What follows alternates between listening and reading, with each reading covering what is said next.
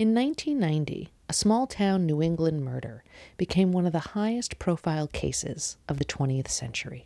Captivated, The Trials of Pamela Smart is a feature documentary that takes a new look at the case and reveals the deeper story behind the first fully televised trial in the United States. Jeremiah Zagar is the film's director.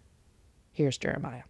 I'm Jeremiah Zagar, the director of Captivated, The Trials of Pamela Smart, and what you're about to see are clips and curiosities that didn't make the movie, but that we find fascinating and we wanted to share with you. We'd like to update you about what's happening with the trial, and I think you'll be fascinated to find out what's happened within the last 6 months to Bill Flynn, who killed Greg Smart, who shot him in the head, and his accomplice, Patrick Randall.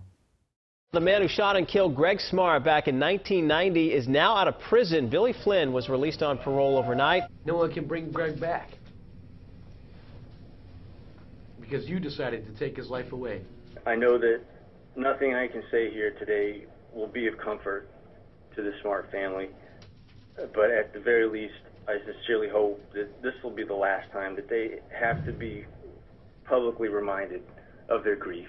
And within the last hour, take a look at this video. Patrick Randall was released from a halfway house in Manchester. I am shaking in my boots right now because I am afraid of you being free.